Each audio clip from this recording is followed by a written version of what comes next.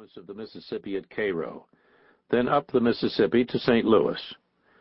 Changing boats at St. Louis, they headed west on the Missouri, the Big Muddy, fighting the current for 457 miles, as far as the river's sudden dramatic bend. There, they went ashore at either of two miserable mud-bound little river settlements, Wayne City or Westport, which put them within a few miles of Independence, still the only town of consequence on the frontier. White, black, young and old, they crowded the upbound steamers in the company of hellfire preachers and card sharps, or an occasional pallid Easterner traveling west for his health. Nancy Tyler Holmes is said to have worn a white lace cap that concealed an ugly scar. As a child in Kentucky during a Shawnee uprising, she allegedly saved herself by pretending to be dead, never moving or making a sound as she was being scalped. True or not, the story served long among her descendants as a measure of family grit. In the summer of 1846, Anderson Truman came on from Kentucky, and for some unexplained reason by horseback, which was one of the few exceptional things ever recorded about Anderson Truman. Possibly he couldn't afford boat passage. Of this first Truman to reach Jackson County, there's not a great deal to be said. His full name was Anderson Ship Truman.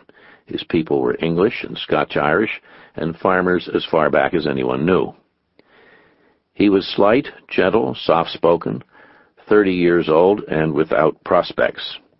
Nonetheless, Mary Jane Holmes, who was 5 years younger, had seen enough in him to defy her mother and marry him. On the pretext of visiting a married sister, she had returned to Kentucky earlier that summer, and once there, announced her intentions. Her mother, the redoubtable Nancy Tyler Holmes, was horrified, as she let Mary Jane know in a letter from Missouri dated July 24, 1846. A letter dictated to another of her daughters, which suggests that Nancy Tyler Holmes may have been illiterate. Since hearing the news, she had been unable to sleep or eat.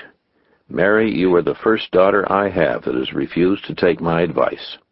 What made Anderson Truman so unacceptable is unclear.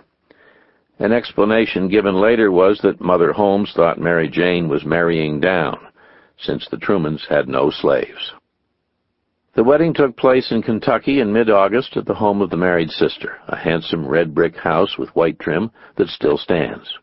Then Mary Jane's Mr. Truman, as she would always refer to him, set off by horse for the wild country of Missouri, intending to stay only long enough to secure the blessing of his new mother-in-law.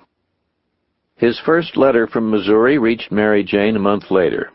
To his amazement, he had been welcomed with open arms, her mother and sisters all hugging and kissing him, everybody laughing and crying at once. He was urged to stay and take up the frontier life. He could be happy anywhere, even in Missouri, he wrote to Mary Jane, if only she were with him. "As for myself, I believed that I would be satisfied if you was out here. I believe I can live here if you were willing."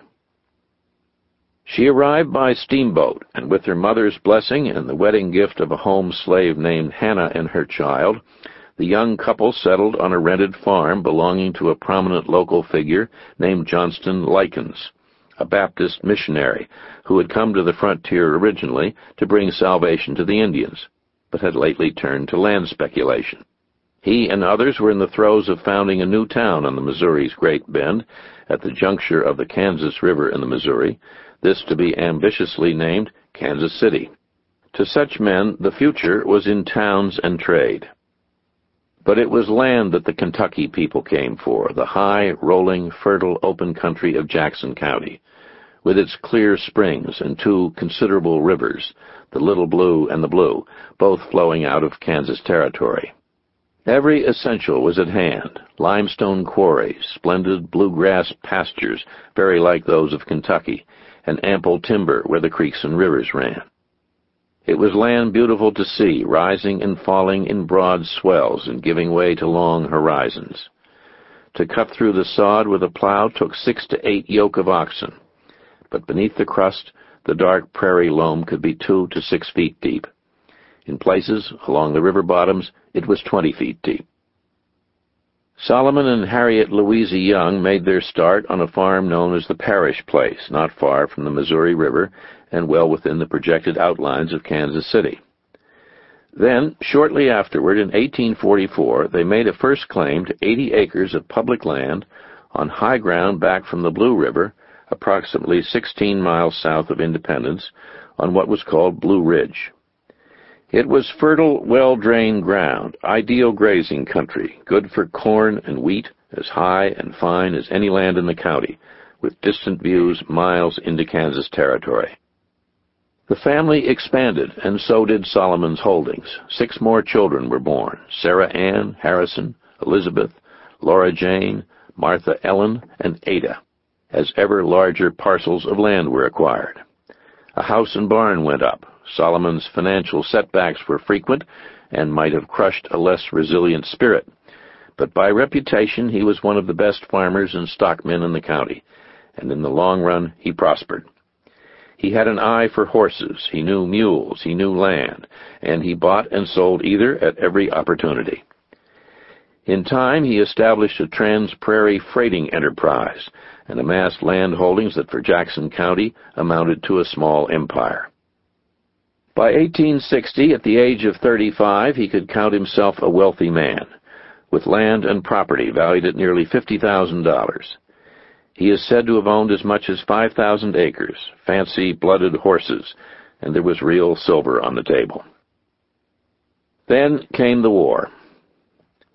To many in western Missouri, the Civil War commenced not in 1861 with the attack on Fort Sumter in South Carolina, but in 1854, when Congress passed the fateful Kansas-Nebraska Act, leaving to the residents of the territories of Kansas and Nebraska the decision of whether to allow slavery. The new bill, designed to ease tension, had exactly the opposite effect. A series of increasingly violent confrontations between slaveholders and abolitionists finally erupted in a terrible border war in 1856. It raged all up and down the Missouri-Kansas line and continued until the surrender at Appomattox. Atrocities were committed by both sides, by the likes of the fiery abolitionist John Brown and such pro-slavery border ruffians as Quantrill's Raiders. Like many settlers along the border, the Youngs were caught in the middle.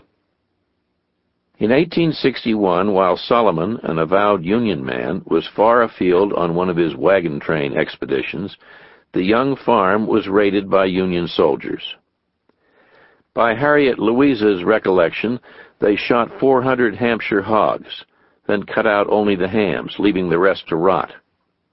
Harriet Louisa was ordered to bake biscuits, which she did until her hands blistered. Some of the soldiers passed the time playing cards in the yard, sitting in the mud on her best hand-sewn quilt. Others, out of sheer cussedness, blasted away at her hens. They threatened to hang 15-year-old Harrison Young. Then, bored with their game, they let him go, but not before they set the hay barns ablaze. That was only the first raid. More followed. Then came the infamous Union measure known as General Order 11. To prevent the populace from harboring and supplying Confederate guerrillas, all civilians in the outlying areas of Jackson, Cass, and Bates counties were to remove from their places of residence. 20,000 people were driven from their homes. The Union cavalry helped themselves to whatever of value was left behind, then put a torch to buildings and crops. The Youngs were permitted to take away 1 wagon load of possessions. Little Martha Ellen would remember trudging northward on a hot, dusty road behind the swaying wagon, headed for bitter exile in Kansas City. Anderson Truman, meanwhile, had fared far better. He and his family had moved across the Missouri to Platte County, which, close as it was, the war hardly touched. An increasingly religious man, he wished no part in violence. He hated Catholics, but little else apparently, and he kept to his land and labors, living simply and almost without incident. For Martha Ellen Young, Matt, or Mattie as she was known, life had picked up again 3 years after the war in 1868, the year she turned 17, and the family resettled on Blue Ridge in a new, more spacious house. Harriet Louisa had chosen the spot. The immediate farm comprised 600 acres, with fields bound by squarely built limestone walls, rock fences as they were known. Whatever his losses from the war, Solomon appears to have taken hold again. Matt had her pick of several fine saddle horses, and would spend some of the happiest days of her life riding side saddle over the high open land. If she never learned to milk a cow, her father advised, she would never have to milk a cow. So she never learned. She did learn to bake and sew and to use a rifle as well as a man. Lively is the adjective that turns up in old correspondence to describe Mattie Young. Presently she was sent away to the Lexington Baptist Female College in sedate, tree-shaded Lexington, Missouri, where for 2 years she learned to sketch, play the piano, and acquired a lifelong love of books and the poetry of Alexander Pope. Of above-average height, about 5'6", she was a slender young woman with dark hair, a round, bright face, and a way of looking directly at people with her clear gray-blue eyes. Like her father, whom she adored, she was also inclined to speak her mind. The social occasions Mattie Young loved best were the dances at home in the front parlors or at neighboring farms. She was a spirited dancer, a Lightfoot Baptist. One winter, after a blizzard, there was a dance every night for a week. Neighbors would dance most of the night, then spend the following day riding in big box sleighs cross-country to the next house. Possibly it was on such a night that she first met John Truman, who, since the end of the war, had returned with his family to Jackson County and taken up farming nearby. In any event, they seem to have known one another for some while before announcing their plans to marry in 1881, by which time Mattie was 29. John Anderson Truman, who was a year older, had had no education beyond a rural school, nor had he any special skills or money. None of the Trumans had ever had money. Still, he was ambitious. He aspired to be a stock trader like Solomon Young, and he was a hard worker, cheerful, eager to please. He loved to sing while Mattie played the piano. He also had a violent temper, though thus far this had landed him in no trouble. Overall, he made a good impression. The wedding took place at the Young home 3 days after Christmas, December 28, 1881. The couple's own first home was in Lamar, Missouri, a dusty, wind-blown market town and county seat 90 miles due south. For $685, John became the proud owner of a corner lot and a white frame house measuring all of 20 by 28 feet, which was hardly more than the dimensions of the Young's kitchen. It had 6 tiny rooms, no basement, no running water, and no plumbing. But it was new, snug, and sunny, with a casement window in the parlor on the southern side. For another $200, John bought a barn diagonally across the street, and there he opened for business, his announcement in the Lamar Democrat reading as follows: "Mules bought and sold. I will keep for sale at the White Barn on Kentucky Avenue a lot of good mules. Anyone wanting teams will do well to call on J.A. Truman." Mattie's first child, a girl, was stillborn the couple's first autumn in Lamar. A year and a half later, a second child, a boy, was born in a bedroom off the parlor so small there was barely space for the bed. The attending physician, Dr. W. L. Griffin, received a fee of $15, and to celebrate the occasion, the new father planted a seedling pine in the front yard.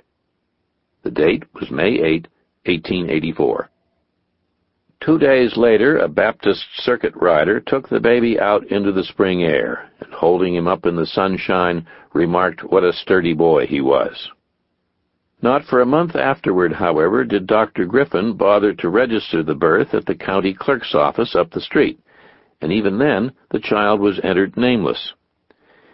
In a quandary over a middle name, Mattie and John were undecided whether to honor her father or his. In the end, they compromised with the letter S. It could be taken to stand for Solomon or Ship, but actually stood for nothing, a practice not unknown among the Scotch-Irish, even for first names. The baby's first name was Harry after his Uncle Harrison. Harry S.